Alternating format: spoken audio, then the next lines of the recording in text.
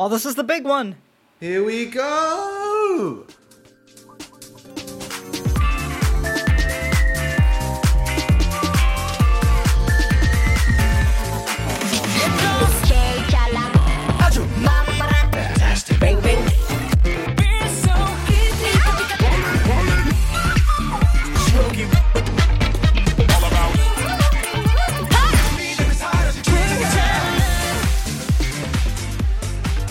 Welcome to Stan Ontology, a K-pop track breakdown podcast hosted by me, Claudia, I use she, her pronouns, and... Hey, Regs or Michael, they, them pronouns. If we sound tired, certainly on my end, I have been in double super lockdown because of the California wildfires and also COVID. Honestly, and you moved.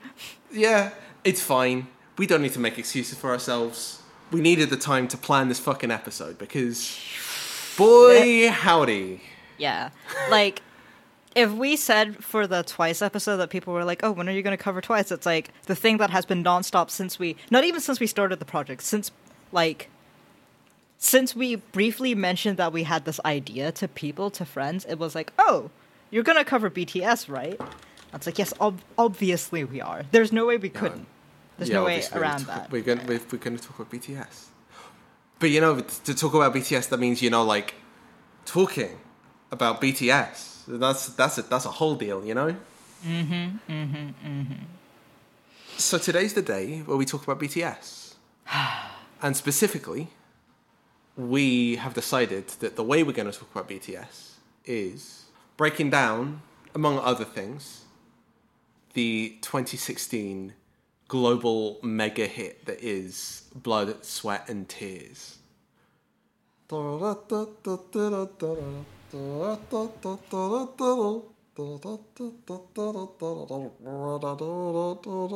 there we go. I'm just gonna let that hang.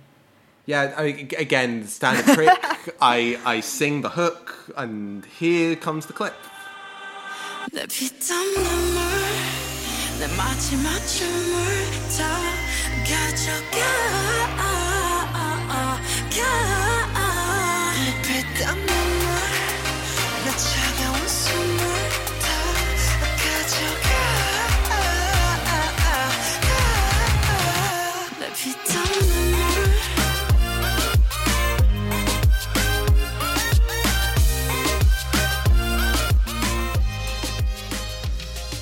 All right. So we did decide that we would start off by talking a little bit about who they are, but it's also BTS, and so that feels superfluous. So we'll try to we'll do this at speed. Yeah, if you know anything about K-pop, it's probably because of BTS. That's sort of the basic point. But they are a 7-member boy group. They are a 7-member boy group who've been going for about 7 years or so. Yeah. They are assigned to a label called Big Hit Entertainment. And let's talk about who the members are first.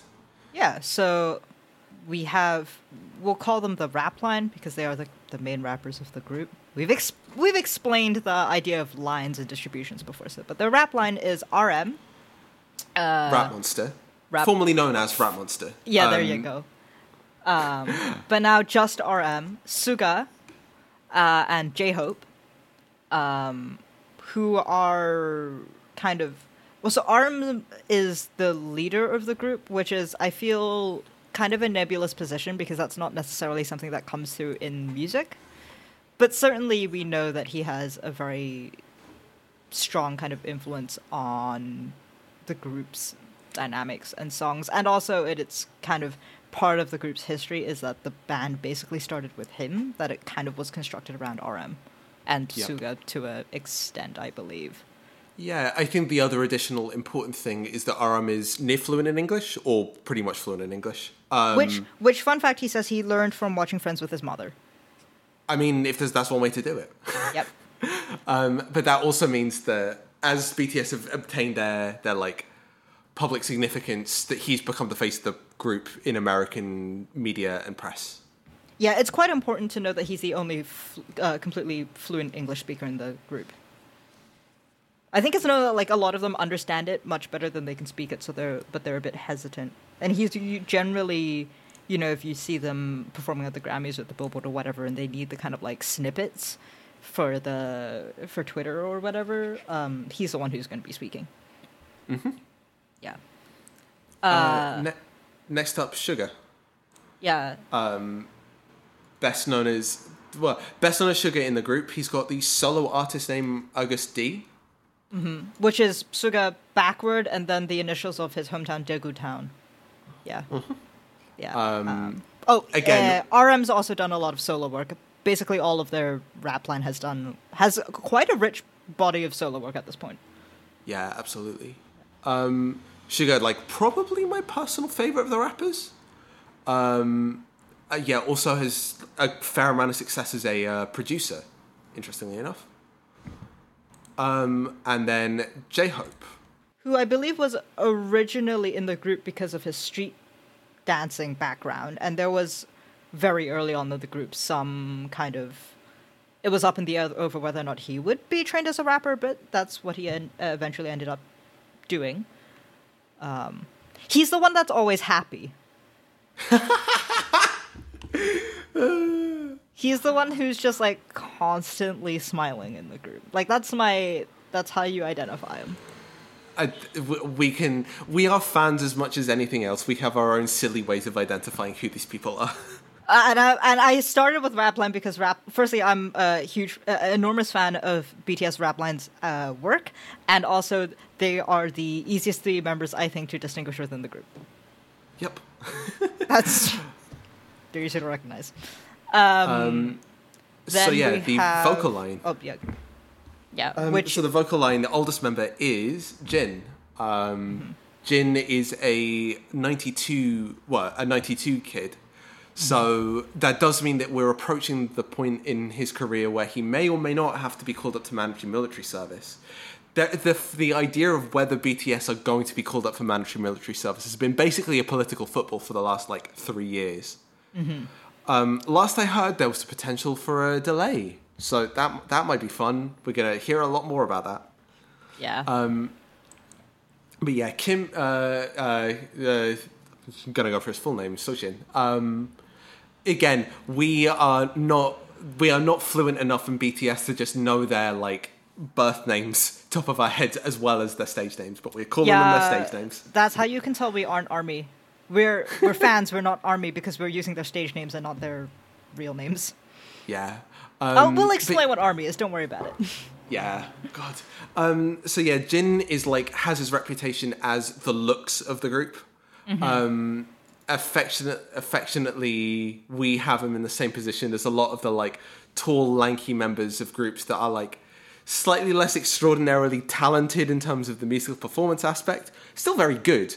I'm doing no disservice to Jin. He's an exceptionally good singer. Yes. But also they become known for being the pretty boys with the perfect round faces and the perfect lips and the perfectly coiffed hair, and many members of BTS could do that, absolutely. But Jin is the one who's built his reputation as the looker. Yeah, his nickname's Worldwide Mr. Handsome. Yeah. Oh my God. That was, I think, from the Ellen appearance that they made when is it Fake Love era? It's probably 2018 or so. I believe it was. Yeah. Yeah. Worldwide Mr. Handsome. If there's one thing you want to be known as in your career, that's probably one of them. It's strong. Then we have V. He of the very distinct very distinct vocal processing, which is one of the main ways by which I identify him. It's the way his. We talked about this a bit when we were talking about Twice and how the way that each member's vocals are produced becomes as much of an identifying characteristic as their position in the lineup and kind of how they look. And for me, that is actually V's kind of distinguishing feature in the group. Which means that I'm really bad at picking them all out if you give me a static photo. I need to be hearing them singing. But yeah, V is notably the one with the much lower, much more comfortably baritone voice. And personal bias, I'm pretty comfortable saying that. Yeah. And then we get Jimin. Jimin being one of the other high-flying vocalists, as well as like super powerful athletic dancer. I think those are like the things that he stands out as the like piercing top notes and being like an incredible powerful dancer. Yeah, in my head, Jimin was always the centerpiece dancer with the baby face. And then Jungkook. Golden Maknae. The youngest member of the group by a full 2 years, and the one who like has the looks and the vocals and the dance skills. Like, yeah, you described him to me as he's the most anime out of all of them. yeah, he's the most like he's 100% the protagonist of BTS. But yeah, so good. So named because he's a very accomplished dancer, pretty good at rapping. He's like a good rapper. He just happens to not be in the rap line. He's just good at everything. This is the infuriating thing. Yep, that's why he's called the Golden Maknae. Maknae being the term for the youngest person in a given group. Yes. Yeah. I think we've talked about that before, but that is... Yeah, we have. Worth reiterating. Yeah. Anyway, so that's the boys themselves. Mm-hmm. But I think what's important to say about the story of BTS is that, like, genuinely, they are an underdog success story. Yeah. You know, they started off as basically being the only kind of group of a one-group label that was itself a very small spin-off. Well, Bang Si-hyuk, the CEO of Big Hit Entertainment, previously worked at JYP, and kind of left to form his own label. And, you know, for a long time they were struggling. Yeah, just for reference, they had a girl group called Glam as one of their first, like, co-signed acts. They did a lot of, like, co-management deals with JYP in the early years of their existence.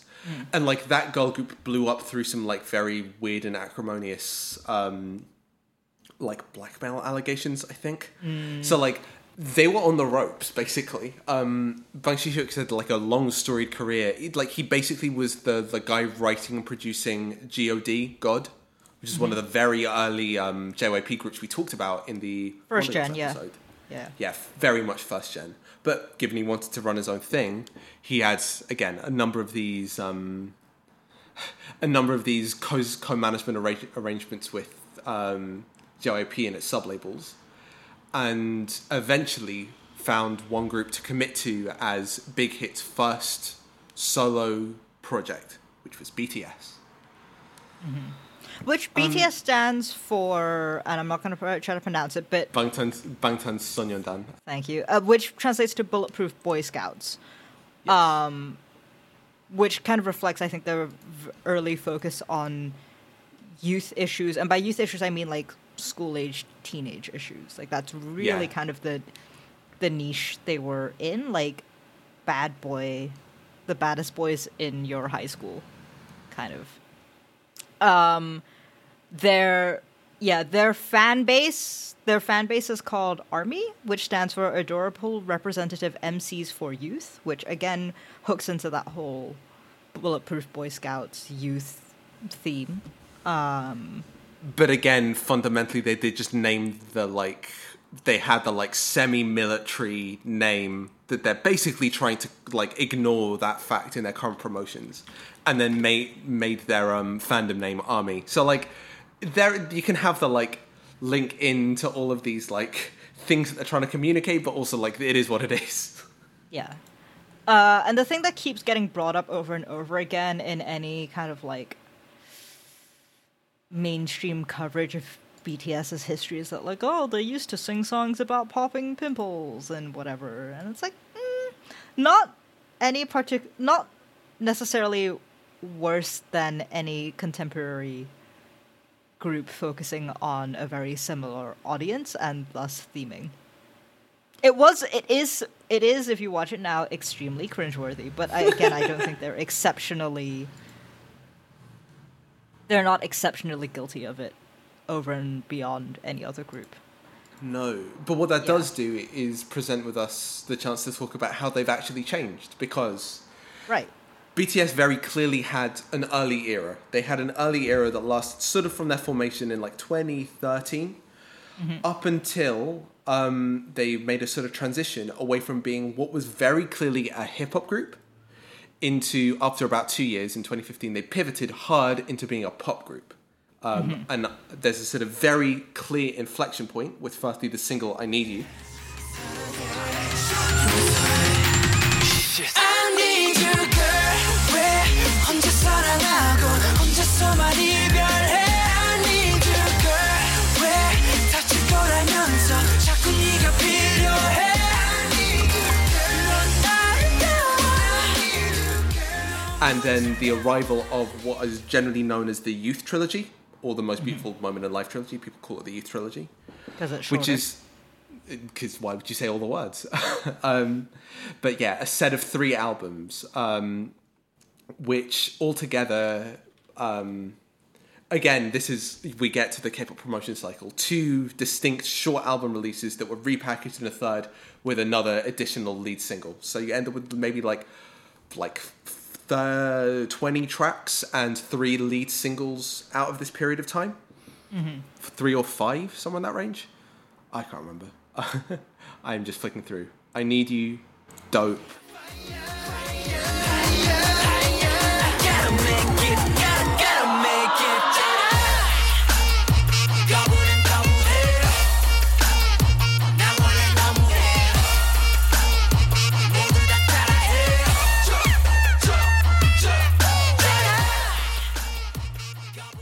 Run.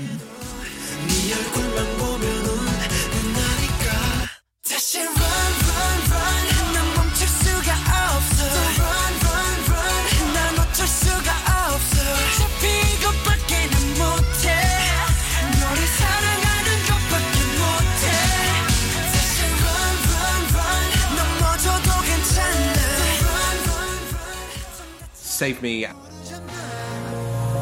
가만 어둠 속에서 너는 이렇게 빛나니까 그 손을 내밀어줘 save me save me I need your love before 그 손을 내밀어줘 save me save me I need your love before 그 손을 내밀어줘 save me save me save me baby 그 손을 내밀어줘 save me save me And Fire. 불타오르네.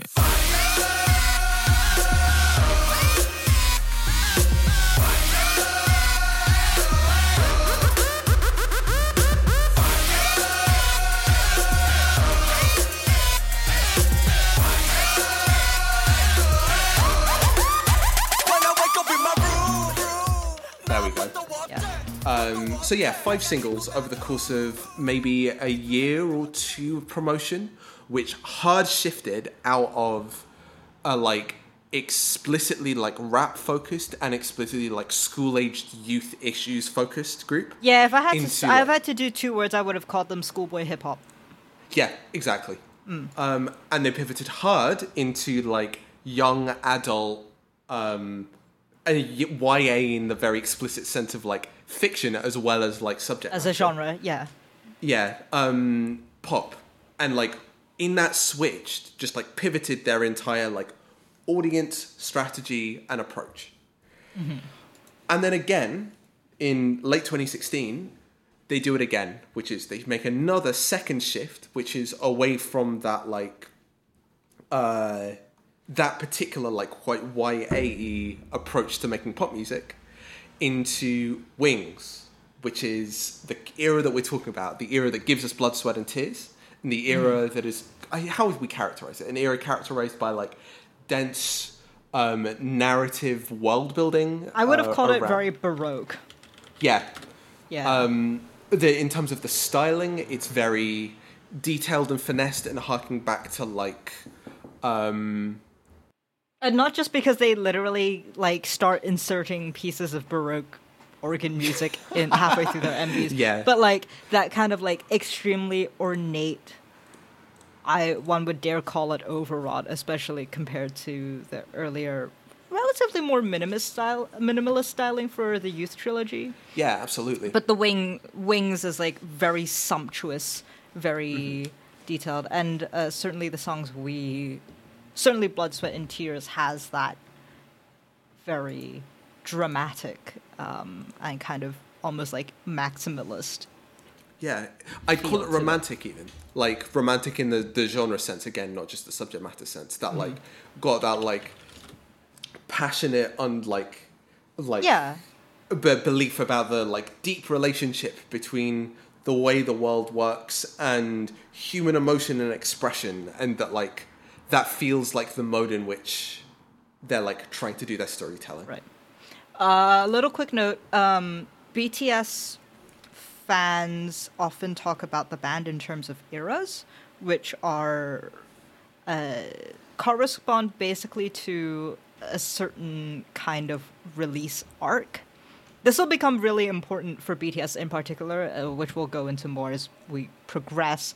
But generally speaking, the different eras of BTS are basically the title by which a bunch of releases are organized. So we talk about the Youth Trilogy, or the Most Beautiful Moments in Life, parts 1, 2, and then the repack, because they're literally called, in English, The Most Beautiful Moment in Life, part 1, The Most Beautiful Moment in Life, part 2, and then I think it's like The Most Beautiful Moment in Life Youth. Young Forever, that's the subtitle. Young Forever, right. And There then we the go. next era we call Wings, because the album was called Wings and the repackage was You Never Walk Alone. Sometimes they're called different. Then you get what we call the Map of the Soul era, because it was 3 albums, all of which was Map of the Soul X.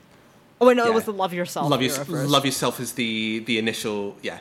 Yeah, sorry. If BTS has 4 eras once it sort of comes out of its hip-hop cocoon, Youth Trilogy, Wings, followed up by Love Yourself with 3 records, Love Yourself, Her, Right, Tear, and Answer. Yep. And then the most recent one that we're like in the middle of is Map of the Soul, Yeah. Sorry. which is Persona and 7, I think. Yeah. Persona 7, and then there's the Japanese release, which is 7 The Journey, but it's basically just 7. Anyway, all this is to say that, like, basically if you get a chronological list of BTS's output, the eras make sense, because that's just the names of the albums. Yeah, and most significantly, like, that is actually going to tell you quite a lot about the, like, aesthetic world and the, like, the narrative arc contained within the, like, year or 2 years worth of promotion that's happening at any given point in time. Also, when we say narrative arc for BTS, we are not exaggerating. There are narrative arcs. Again, you'll see. Indeed. You'll see. Also, Wings is BTS's big era. Come at me. Yeah. I think we do keep constantly shuffling between the two of us, like whether Wings was better or whether Love Yourself Tear is better, because Love Yourself Tear has some like really strong contenders. But Yeah, Wings I is- think Wings as an is album, solid. oh my god, as an album for me, I might take Tear, but as an era, definitely Wings as an overall era. Yeah. But I mean, this is like you start getting a feel for the albums as a whole, and you start like having these arguments, and all of a sudden you're creating a Twitter account and following 500 accounts, which are just going to post pictures of Jimin's butt. And you're in now, and there's nothing you can do about it. That's a good weekend well spent. You don't want to see my Twitter notifications. Right, so you don't want to see my YouTube search history either. Speaking of, I think but there's a lot to talk about and there's a lot I want to say, but I think as a way to ground that discussion, we should probably talk about. Let's start by talking about the song "Blood, Sweat, and Tears" itself, because I think like that's going to be a good touch point. And also, this is how you made me listen to Justin Bieber in 2020. Yeah. Hey. So yeah, Blood, Sweat and Tears is the first single in the Wings era. It comes off the back of a quite extensive promotion cycle that teases a lot of the album tracks. But Blood, Sweat and Tears is like the big statement piece. It's also like, why is this the lynch point? Why is this the point that we've decided it's important to talk about BTS as opposed to any of the others? If you go back to I Need You and some of those like early like moves towards pop, there are like clearly big things going on. But really, firstly, like the scheme for what BTS want to do in pop music is like crystallized by the time we get to Blood, Sweat and Tears. The narrative work that they're trying to do is crystallized by the time we get to Blood, Sweat and Tears. We'll talk about that when we talk about the video, pretty much. But most specifically, I think the scale of ambition, the relationship to American pop music, and the sales hit a stratospheric level that isn't matched by the stuff before it at Blood, Sweat and Tears. And that, like, as a combination means that I think it's the right place to come in. Also, it's a banger. Yeah! So when we talk about Blood, Sweat and Tears, it's a fucking great track. Oh my God. It's so good. Okay. So yeah, now that It's fun because I don't think we've actually recorded our reaction to a song like that before. Yeah, exactly. You know, we can get the screaming out of our system so we can talk about what it is. Blood, Sweat and Tears is like a straightforward pop song. It is low, mid-tempo, I think 110, 100 BPM, somewhere in that range, if I remember correctly. It is a reggaeton track. We've talked about reggaeton in previous bits, particularly with Come Back Home, and there's going to be a lot of like echoes back to Come Back Home if we dig through what this track is up to. It's not reggae. We've discarded that. We've moved past the need for reggae. The world has moved past the need for reggae. But what it is it has the incredibly distinctive drum beat, exactly. The clave, that's the word I'm groping for. Which is exactly as Claudia did. And like as soon as you get to the track's drum beat, which you will after the very short intro, you will hear that drum beat, and that's the like distinctive thing that like structures this track. It's a reggaeton beat track.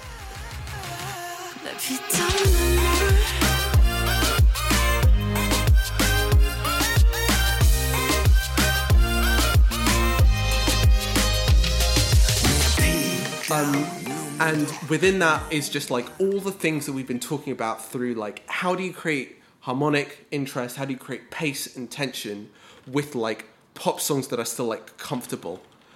And like one of the best ways to do it is that kind of syncopation. And Blood, Sweat and Tears is like just some of the catchiest hooks that I've ever heard in K-pop.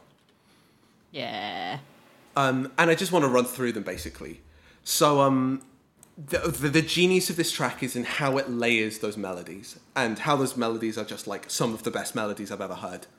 And again, this is in counterpart, both because they're so like syncopated and hooky, as well as because they're just like performed incredibly and they're beautifully written. So melody, rhythm, in beautiful synchronicity, producing one of the best pop tracks ever. I'm just flat out saying that because I think it's that good. Mm-hmm. And this is a thing that we keep coming back to with K-pop. Like one of the distinctive things, as opposed to American pop music, is that you don't just have like one or two melodies. You have 4, 5, 6, 7 that all fit together in important ways that interlock and create additional complexity through how they relate to each other.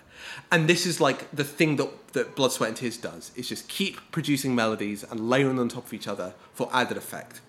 So as we go through the track, we're introduced with the Jimin singing the first hook line of the track. Mm-hmm. Which is literally, by the way, by Blood, Sweat and Tears. Mm-hmm.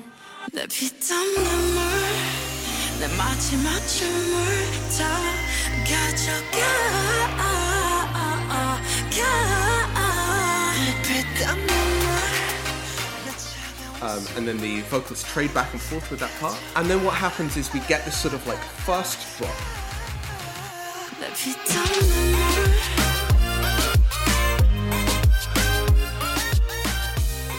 This first drop where we get the point choreography, we get the like big explosion of sound and color and noise in the music video, and we get that like central drum rhythm, and we get this like baby voice synth lead part again. It's so like a couple of things about this before we just like head off. Mm-hmm. It's just like a beautifully constructed phrase, a phrase that changes in its second evolution, repeats itself, all the sort of like standard things that mean it's going to bury into your skull. Timbre is an interesting one because most of the time in pop music, particularly in K-pop, it's been so heavily indebted to to electronic music of various kinds, particularly to that like wave of EDM that sort of like structured how you could make pop music. And that pop music could suddenly like grab from this big toolbox of like splashy synths and big raw searing bass lines and all that, and use that to construct its sound world. And then one of the evolutions that's been made from pop music internally over the last 4 or 5 years is using voices as synth timbre. And there's something about human ears, no one really knows what it is, that just really loves the sound of listening to voices and really loves the uncanniness of listening to voices do unhuman things. Humans, we love the sound of ourselves. That's true. But it's true. It's you know, I'm sure you will have heard if you have picked up or, you know, been in a supermarket at all, listened to the radio, that there is a propensity for distorted human voices as part of the kind of sound backstage, whether that's like distorted down or up. And it's an interesting sound. Yeah, and this is like a centerpiece here is like we've had fast lead line, but like the thing that hits the like initial like big exciting climactic moment at the start of this track isn't singing, it's synthetic voice, which I just think is really cool. And it sets the template for we get the opportunity to build upon this over and over again through the track. I think it's at this point where I get to talk about other tracks that do similar things. And this is the point at which I said this is why I had Claudia listening to Justin Bieber in 2020. which is, we go back to Justin Bieber's, I think, is it 2015 hit? Let's have a look-see. Did I get that right? Yes. Yeah, Justin Bieber's 2015 hit, Sorry. I know that I let you down. Is it too late to say I'm sorry now? I'm sorry. Yeah. Sorry. Yeah. Sorry. Yeah, I know that I let you down. Is it too late to say I'm sorry now?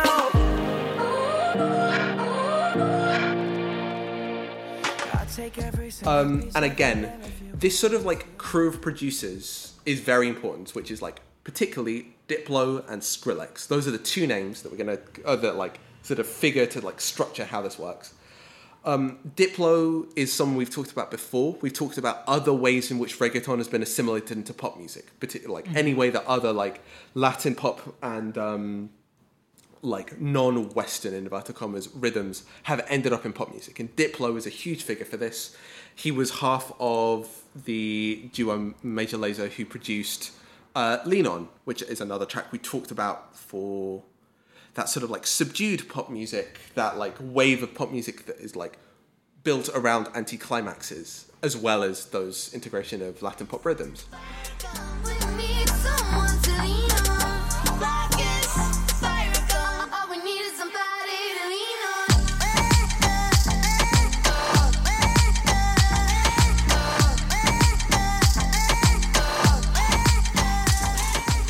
We've also touched upon Major Lazer since, like, I want to say our third episode. Yeah, it just sort of been fairly present in the background for just like setting a template for like how do you get cool rhythms and particularly understated cool rhythms into pop music. The second part is Skrillex, who is, I'm not going to say single-handedly responsible, but one of the big sources of getting those baby voice synth sounds into pop music. And like one of the big arrivals of this was Justin Bieber's track Sorry. So Sorry is co-produced by Blood, one of the aliases of Blood Pop, a guy best known for his recent work on the Lady Gaga album, Chromatica, and Skrillex, the guy we've just been talking about. And it is very explicitly a reggaeton track with that distinctive beat, with the distinctive clave, and then its chorus is like, having had the sort of vocal-led pre-chorus, it drops the vocals out and just uses them very occasionally, and leads with that baby voice synth, that affected vocal timbre as a synthesizer.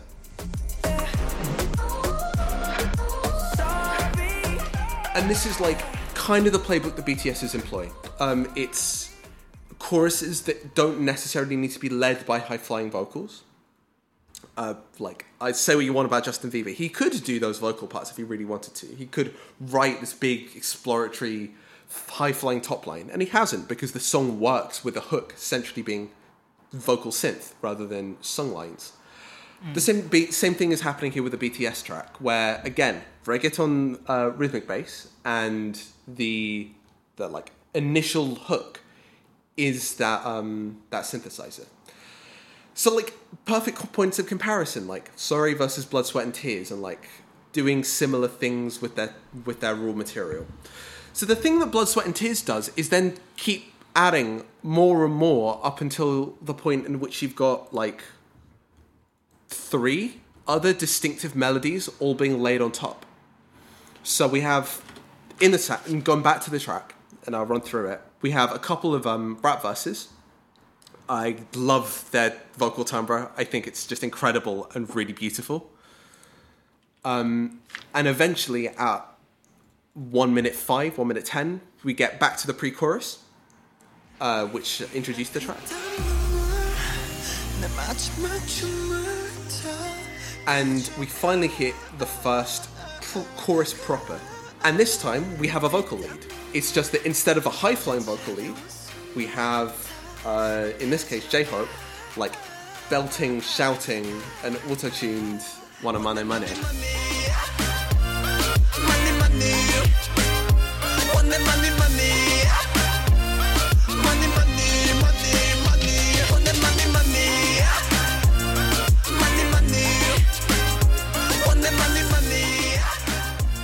You want so many things competing with each other, bouncing off each other, but all of which are going to stick in your brain really effectively. And this is the thing that you just want the fans screaming back at the stage at the live show. Yeah. One Money Money is I want you so much. I want you a lot. Oh, yeah, in the various official translations I've seen on their YouTube stuff, it's translated as I want it more, more, more. Ah, fair. So different senses, the different translations will give you. Yeah. But you get the idea. Yeah. But again, this is the thing you can do when you start layering these lines over each other, is that you start to have additional things to bounce the rest of the track off. And here's where we've got to start talking about the choreography.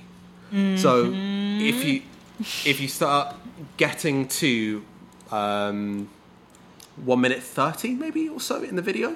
No, you want to do the dance practice video for reference? Yep. That makes more sense, I think. Dance. We'll come to exactly what they're doing in the actual music video in a bit, but yes. But it's pretty famous. About 20 seconds in is when they spring in and out of that formation. Yeah, exactly.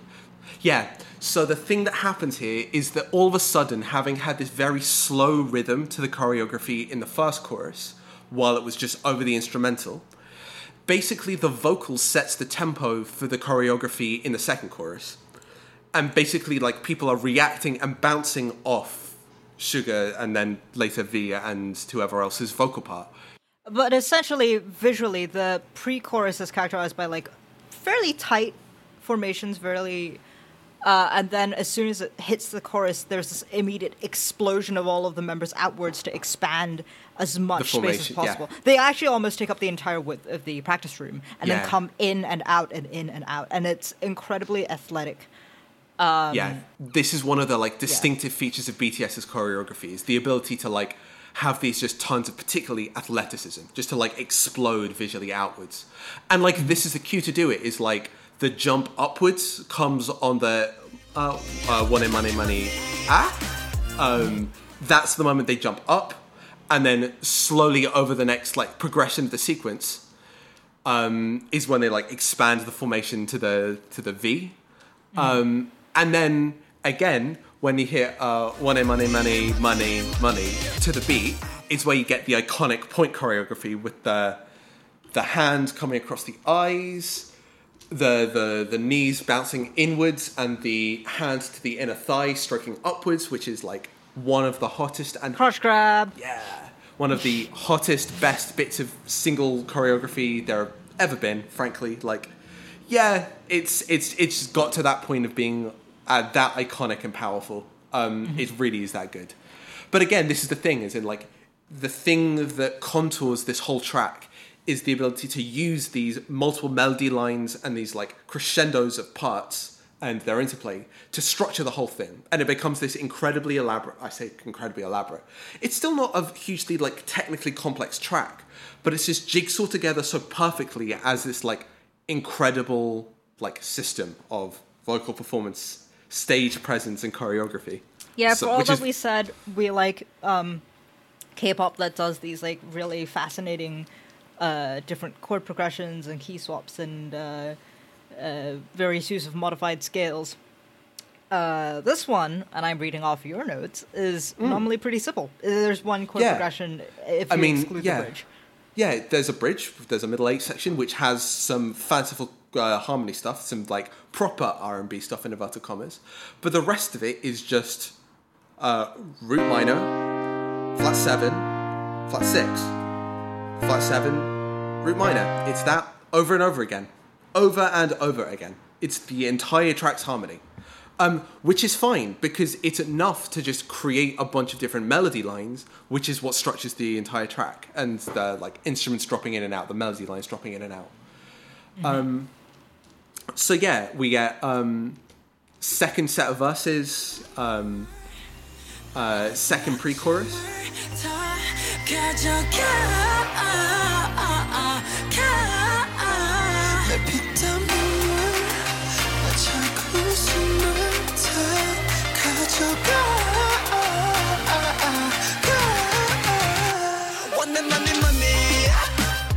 And then the second chorus is again all about that when the first one was like slightly more formation based, this one is just explosive. You get the members like flying to the sides of the room and back again.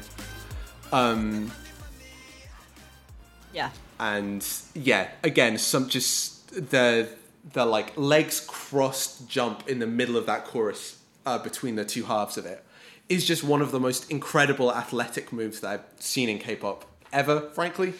And it just keeps astounding me every time I see it, and they nail it every single time. Yeah. And that, again, transitioning between that and the very like slower, sensual, obviously more sexy moves, just like arms sliding, and they'd like move back and forth between power, athleticism, and like body control. It's just stunning to watch.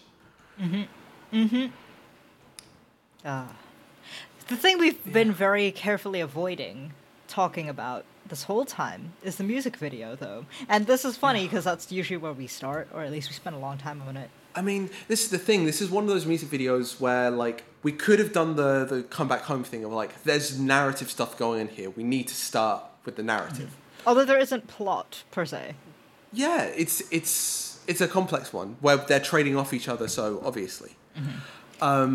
In the like track itself, the end of the track just plays out. In the music video, there's a straight up interlude for just narrative stuff to happen at about this point in the track. So like, yeah, it immediately becomes a whole lot more complex to talk about the track that is Blood, Sweat and Tears, given that like how you like listen to it or hear it or watch it is going to be so radically different from place to place.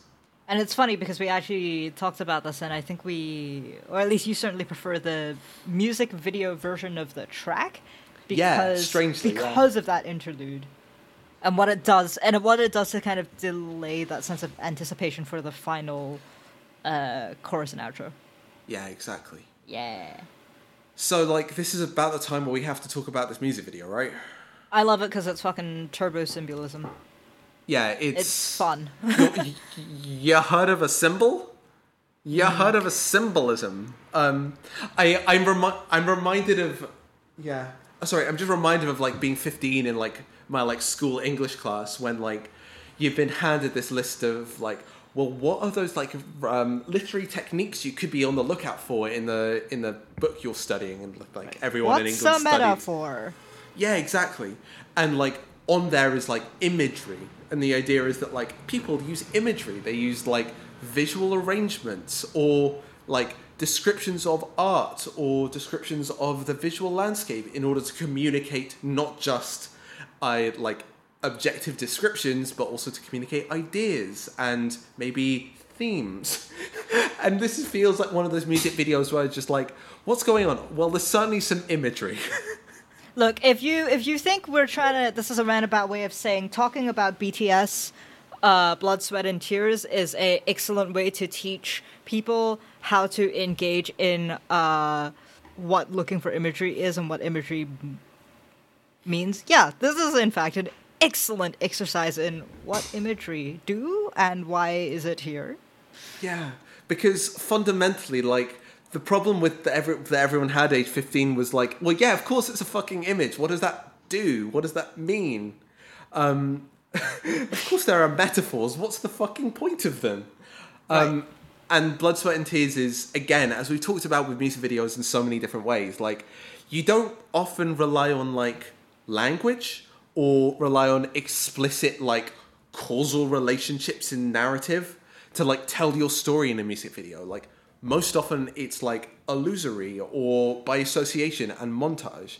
All these sorts of effects that you just, like, place images next to each other using editing or, like, visual shorthands of various kinds in order to communicate stuff that you simply can't because there's no, like, explicit language doing the storytelling for you.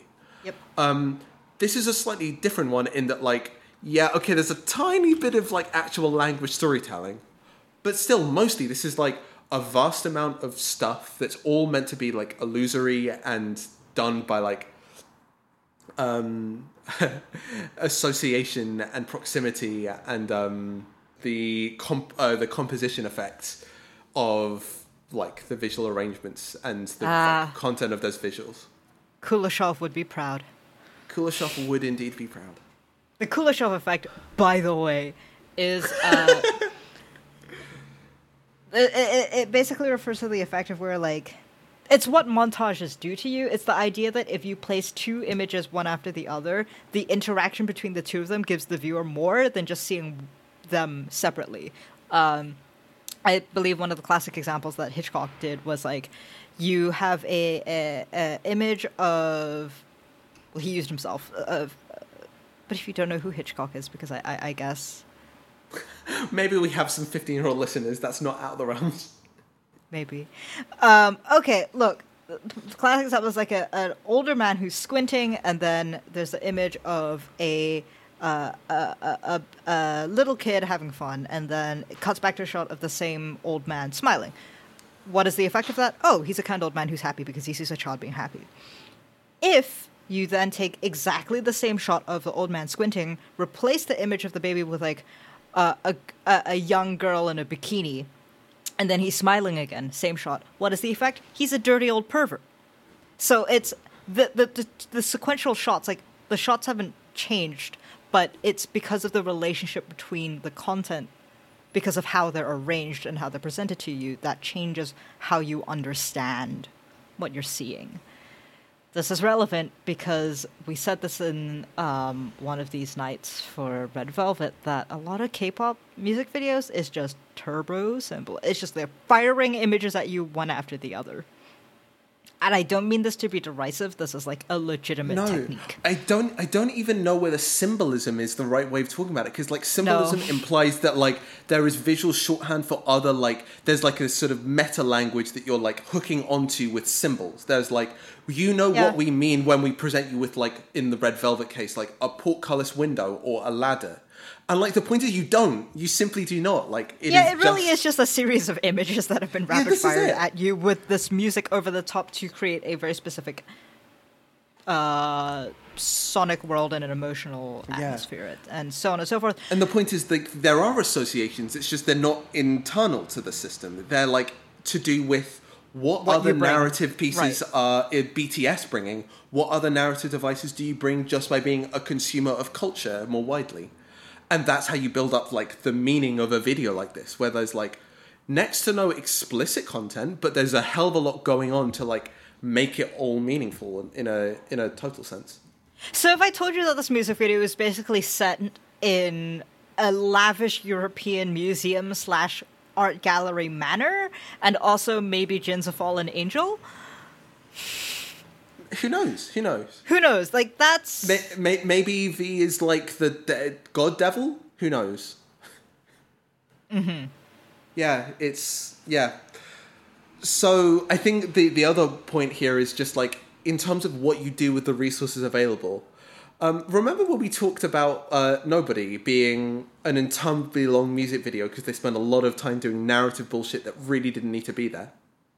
And trying to have a story, like a plot. Yeah.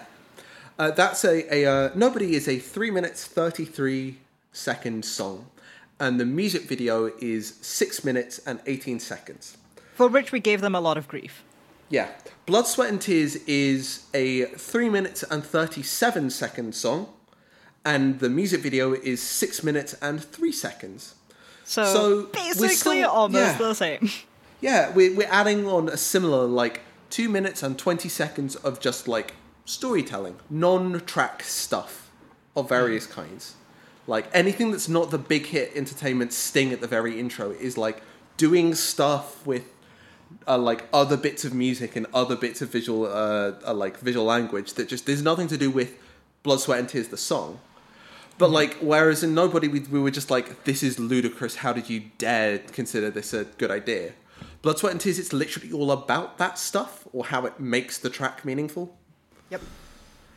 Right, and because, like, here's the kicker, and I think this is the thing that sets BTS apart from a lot of other groups and bands, not just in K-pop, but just kind of globally, is when we say that the extra 2.5 minutes is set aside for narrative stuff, we don't mean in the context of this music video. We mean in the context of a wider, almost soap opera-esque, long-running plot line with 7 characters played by the band members, which is collectively referred to as the BTS universe. BTS has lore. BTS has competing timelines. It has interspersed media that goes back the full 5 years of their pop transition. And we super buried the lead, but like BTS Universe is, I think, the pinnacle of the turnaround from Schoolboy Hip Hop pre-Youth Trilogy into who they are now. Yeah, exactly. And the ability to play into that is like exactly like it's the content of what makes all the like metaphorical imagery stuff in inverted commas like powerful to us as fans. Yeah, so I'm gonna take a run-up at explaining the BTS universe. Do feel free to jump in. So the sorry, just before I go. Do we want to do the what's happening in the music video first, or do we want to do the what's happening in the universe first? Let me lay out the premise of what the universe is, cool. and we can talk about how this music video contributes to it. Yes, done. Okay. So the idea of the BTS universe is that it is the story of 7 boys who are best friends, and then something goes wrong in their lives, and they are given the opportunity to fix it. Yes, this is a young adult time travel premise. And I say young adult because it is, and I've been reading a lot of fanfic lately, so forgive me if the genre names intertwine, but there's a lot of, it deals with a lot of really heavy themes. BTS Universe touches upon a lot of things like, I would say what you might call quote-unquote standard young adult fare. Love, first love, friendship, what it means to transition out of the structure of high school into this uncertain future where you are nominally an adult but don't yet know what path you'll be on, and this idea of like brotherhood and friendship in this core of friends. But it also talks about things like domestic abuse, violent domestic abuse, and suicide and depression and criminality as a way of surviving, and all of that stuff. And it gets really, really dark. Real fast. But that is the core of the premise of the BTS universe as laid out around that Youth Trilogy era. And it's a story that's not just told in music. It's you know, part of those interludes in the music videos continue that story, but the like short films that they release as teasers for upcoming albums and comebacks are part of the BTS universe story. Certain snippets of the music videos, not the whole thing, just some bits that sometimes they bookend them, sometimes they're inserts in the middle of them, are part of the BTS universe. There was a long-running web comic that expanded hugely on the BTS universe.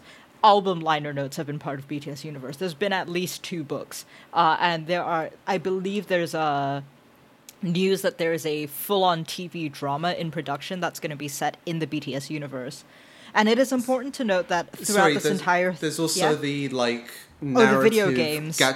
narrative/gacha video game. That's going to be the narrative/gacha video game. There are also alternate universe blogs and social media accounts. Yeah. God. So it is almost every form of media you could possibly imagine forms a part of the BTS universe. And throughout all of this, the 7 boys, the central characters played by the band members, are characters that just use their real names. As opposed to their station It's names. not Suga, it's Yoongi, etc., etc. Yeah. And yeah, hence you can tell we're not.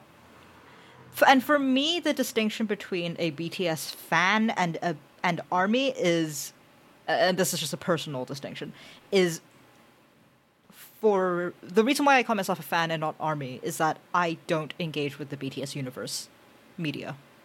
I really only engage with them on the level of song and music video, and that is not the totality of what BTS has to offer. Incredibly enough, because the music is really good. Yeah, and Right. I could absolutely imagine people talking about, like, you can absolutely be ARMY without ever really getting into the like, fandom aspects of it, in inverted commas, sorry. By fandom aspects beyond the music, I mean. The, like, extended universe, the, like, other platforms and other mediums of engagement. At the same time, it's like, we mean it to say that, like, something is really distinctive about what BTS have done and captured here. It's not just that, like, they have attempted to do something that's narrative. It's that, like, the narrative is central and really popular and really, like, powerful at getting fans to engage with them. Like, of course, you can just listen to the music and that's cool. And many people just do. It's just that, like, if we're talking about what makes BTS distinctive, this is where it is. Right. And, like, you know, part of the fact that their story is an underdog story is that I think they fall into the same kind of, in attempts to explain how BTS have become who they are and what they are, there is I think one tendency to want to ascribe their success to something intrinsic, essential, and unique to the band themselves. And I don't think that's true. I think that you can see elements of the BTS universe, or this kind of like enormous multimedia narrative project. It is similar in a sense to what other bands do, and the point of comparison we would pull up here is EXO. Both in terms of, like, again, this was a very well-resourced label's attempt to manufacture an enormous international pop hit, which worked. And that they have that similar... Well, they had initially that similar idea that, each of the members of the bands, each of the boys has this superpower around which they're themed, and that's how they're presented in their music videos. Their very first... Was Mama their debut? Mama was their debut, right? Yeah, Mama was debut. Right, EXO's Mama, their debut song, begins with we called it knockoff Avatar The Last Airbender intro.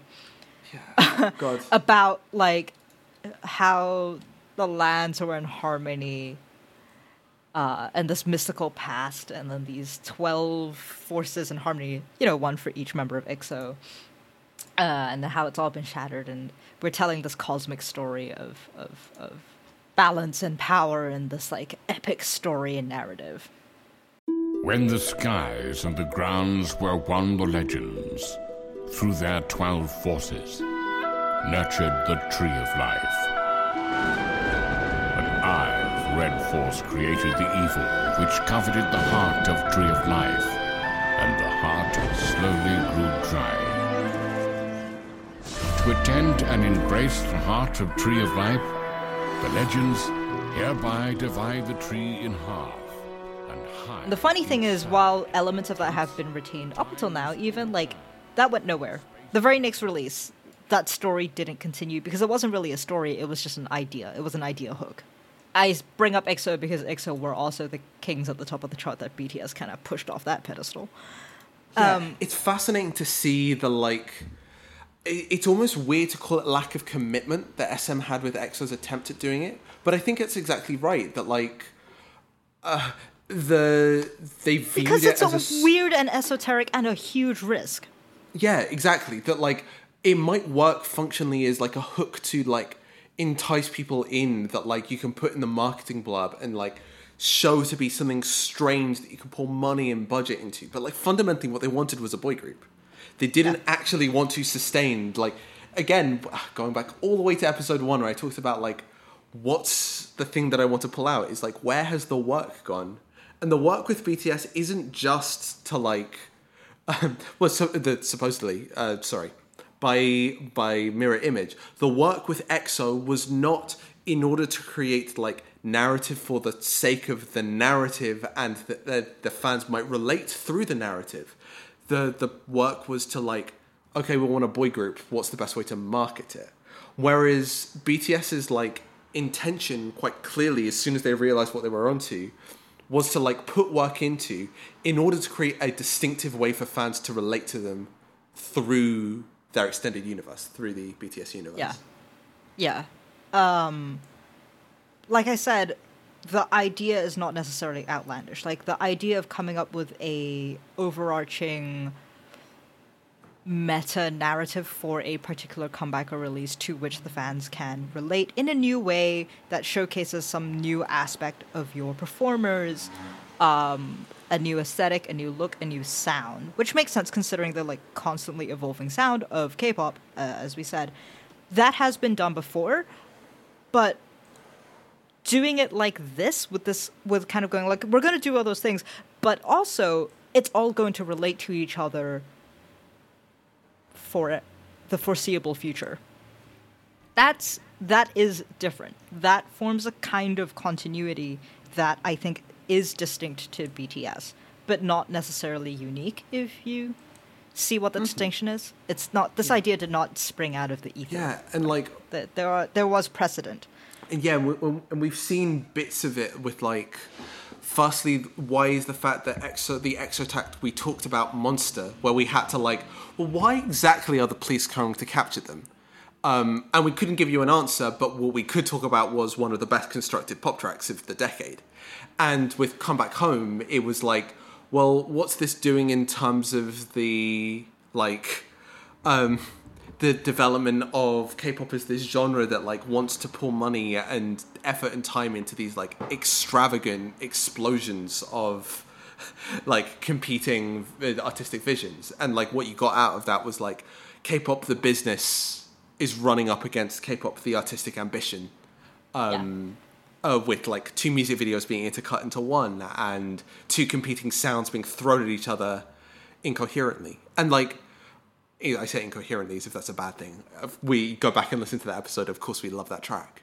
But this is the point. BTS has found a different kind of synthesis where, like, well, if we have the budget, why don't we deploy it over time intentionally? If we have the, like, pop writing tools, why don't we craft them in a way that synthesizes our like, desire to have this massive successful pop group with our desire to, like, create the coherent long-term narrative for our artists together. And but here's the fun other aspect of BTS that I think, again, our desire to slam them into the underdog story mold obscures, is that some certain retellings of BTS make it seem inevitable that they dominated. Usually, and the cause is usually pinned on one of those aforementioned unique essential factors to BTS. We want to reiterate, like, just how precarious their position was. They were on the ropes for so much of their career. Yeah, and, like, you don't make those pivots in the first place if you don't have, like, massive need to do so. Right, we were gonna say that, like, yeah, now they have the money and the investment to create all these short films, teasers, TV dramas, games, novels, etc. set in the BTS universe. When they first set out to do it, and I think this is a large part and personally, I think this explains the extent to which they kind of stuck with it, especially early on, is that they didn't have a choice to back out of it. Like, this was, or it, to me in 2020, feels like a, okay, we're going to pour everything we have to it into this, and we're going to commit. And there's a level of, right, as I say, commitment to that aspect, that because having chosen this direction, they don't have the resources where they can easily pull out of it and change course and change direction. With EXO, you have this Titan SM backing them. If the superhero thing doesn't work, that's fine. They can rebrand, they can change their image. BTS, at that time, when they chose to do it, couldn't. They didn't have the money for it. It is, I believe, part of the fandom understanding that they ran out of money halfway through one of their music video shoots at that point. And to some extent, obviously no longer, but like the reason why the group is known for producing their own work, writing their own songs, doing their own choreography is partly because it was expensive to hire people for it.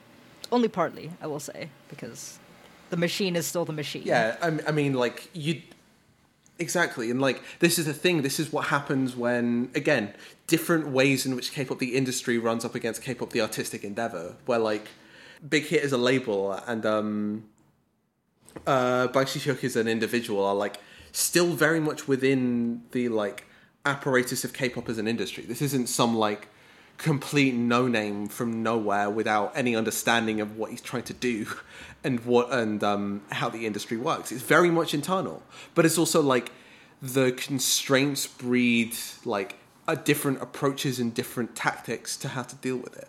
And that fundamentally, like, I don't think when we say there's nothing essential to BTS that caused their success, many other different groups have tried things like it. And not only that, like, I don't think BTS could have ever guaranteed that the thing they did could have ever caused...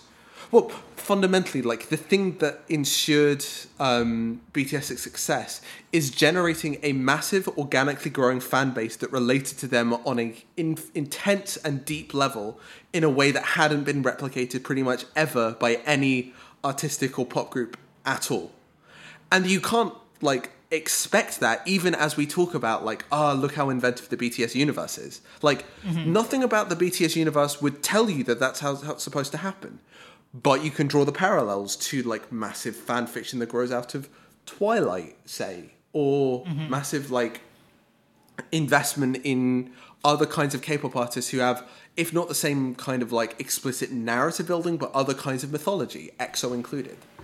And that like, we draw with, again, like, it simply cannot be the case where like BTS sat down and figured out, this will get us fans. What they can say is like, well, ultimately how it turned out was the weird scramble for new tactics and audiences and how to reach them ended up producing one of the most incredible self-perpetuating like machines of fan engagement. Yeah. And the reason why I compared it to a soap is that there's a lot there that we were kind of thinking, how do you... Because, like, I'm... The content of the BTS universe, the storylines and the plots and sort of what's happening is very... They're very conventional for the genre, I will say. They're very tropey. They're very... You know, like, if you've seen a story on those lines of, like, friendships drifting apart and then dealing with, you know, heavy subjects of kind of trauma and loss and how, you know, what brings one out of those things and what gives one the motivation to move on is friendship, brotherhood, love in that kind of, in that particular sense, is not a groundbreakingly new retelling of those stories. But they are incredibly dense and deep, and because it is a story that is told a lot across a lot of genres and a lot of periods of literary history, there's a lot to mine there. We said, I called this Blood, Sweat, and Tears very baroque and ornate and intricate, and to a degree that actually really extends out to the BTS universe itself. It's fun to engage with. I called it a soap because it is long running and there's a lot there as a new viewer if you decide to jump in. It's fun to engage with because there's just so much there for you to play with. And I think it's not... superficial is a loaded term. But it's kind of like in the manner of long-running web serials, I don't think you can peg what's happening in the BTS universe to a single coherent directorial or authorial vision that has a definitive endpoint and that has planned this whole thing out. But because of its long-running serialized nature, the fact that it's been going for years and the fact that new content is drip-fed out in so many different places, and that the kind of reaction to the work and the releasing of new work is happening kind of side by side, means that it lets you actually integrate a lot of people's theories and a lot of speculation and course correct to a degree that makes it seem as if there are layers and layers and layers of self-reference. Well, I mean, makes it seem as if there's layers of self-reference because there are layers of self-reference. It lets you weave back in aspects and elements that make it seem as if there's this huge, intricate, planned work when, in fact, you may be flying by the seat of your pants. Again, this is not unique to the BTS universe. This is something you see in a lot of kind of serialized fiction of its nature, but it is fascinating to see it in the context of like something that's sprung up around the pop industry and to see it happen across so many different mediums. What I'm saying is that if you are a person who likes the music, is, you know, somewhat invested in the band and happens to have a lot of free time and a mobile phone, aka their target audience, you can spend many happy months, if not years, engaging with that BTS universe. That's what it's there to do. It's a fascinating space to play in. And I think it's having that forms a very interesting relationship between ARMY, between the fans who consume this music and the artists themselves, as well as obviously the work. And I think that's a lot of where one of the things that's commonly reiterated about the band is that they have very hard-hitting lyrics about youth anxieties and mental illness and what are one of the other ones? Somehow it's evaporated from my brain. That they're influenced by all of these kind of like incredible classic pieces of Western literature and work. And I read the Spark Notes for Hermann Hesse's Demian for this. There you go. But like, and somehow it's more special because they write their own lyrics and because they're telling their stories. And like, all of this is true. None of this is unique to them. Not even in the context of mainstream K-pop. Like, we talked about one of Red Velvet's songs becoming the de facto Sewell Ferry incident song. And like, there are avenues by which artists, even in the most mainstream and most controlling of record labels, have avenues by which they can express those things. Certainly, Jonghyun of, you know, SHINee fame, that was one of the things for which he was very well known. And that's something we hope to get into in the future with a lot of output from some of our favorite soloists.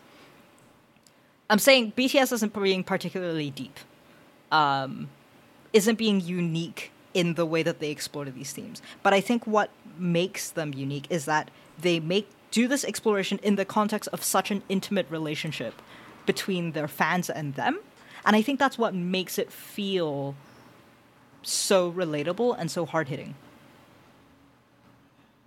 They also do it, fairly consistently, I'll say, but like that's also not necessarily true if you look at their latest output. Oh yeah, like we're in the middle of a period where BTS has just had a single at the top of the US Billboard charts for 2 weeks. It's sitting in number 2 behind Cardi B and Megan Thee Stallion's WAP right now. And that's a track that's the first time in their entire career, having spent so much of it becoming the group that is in the American spotlight. It's the first time in their career that they produced an English language single.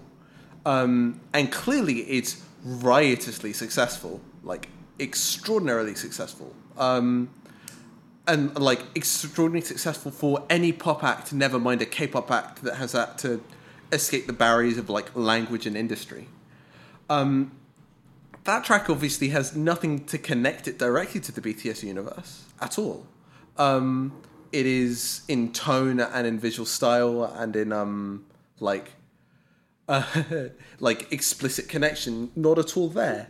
It's just that like once you've got to the point at which your huge audience is like desperate for any way to like have ordinary contact with you, not even the fact that like you can generate this content, this mill of fanfic style extended universe, theorizing and playing and entertaining, just grows endlessly as the secondary social media accounts and the like third party games get made. At the same time as like just fans want to see their idols do cool shit on live TV. They want to see cool new music, and that like the connection doesn't necessarily need to be there. At the same time as like very clearly in Blood, Sweat and Tears and Fake Love, and to some degree tracks like DNA and Black Swan, it has been continued in spirit in their mainline Korean releases. It's by no means necessary.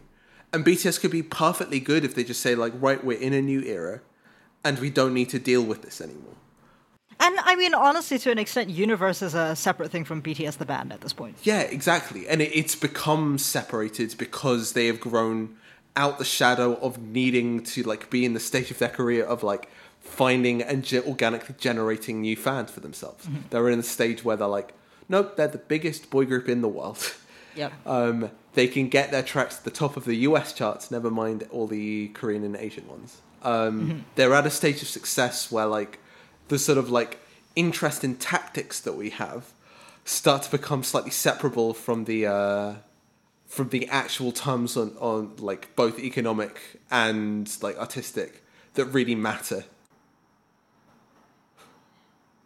Is it time to talk about the video? Hey listeners, the answer is no, because that's the end of part 1 of our Blood, Sweat and Tears discussion. Tune in very soon for part 2, where we delve into the video, the visual language of this, and what we've learned and what we're taking on to the next rounds of Stan Ontology. Thanks for listening, and we'll be back soon.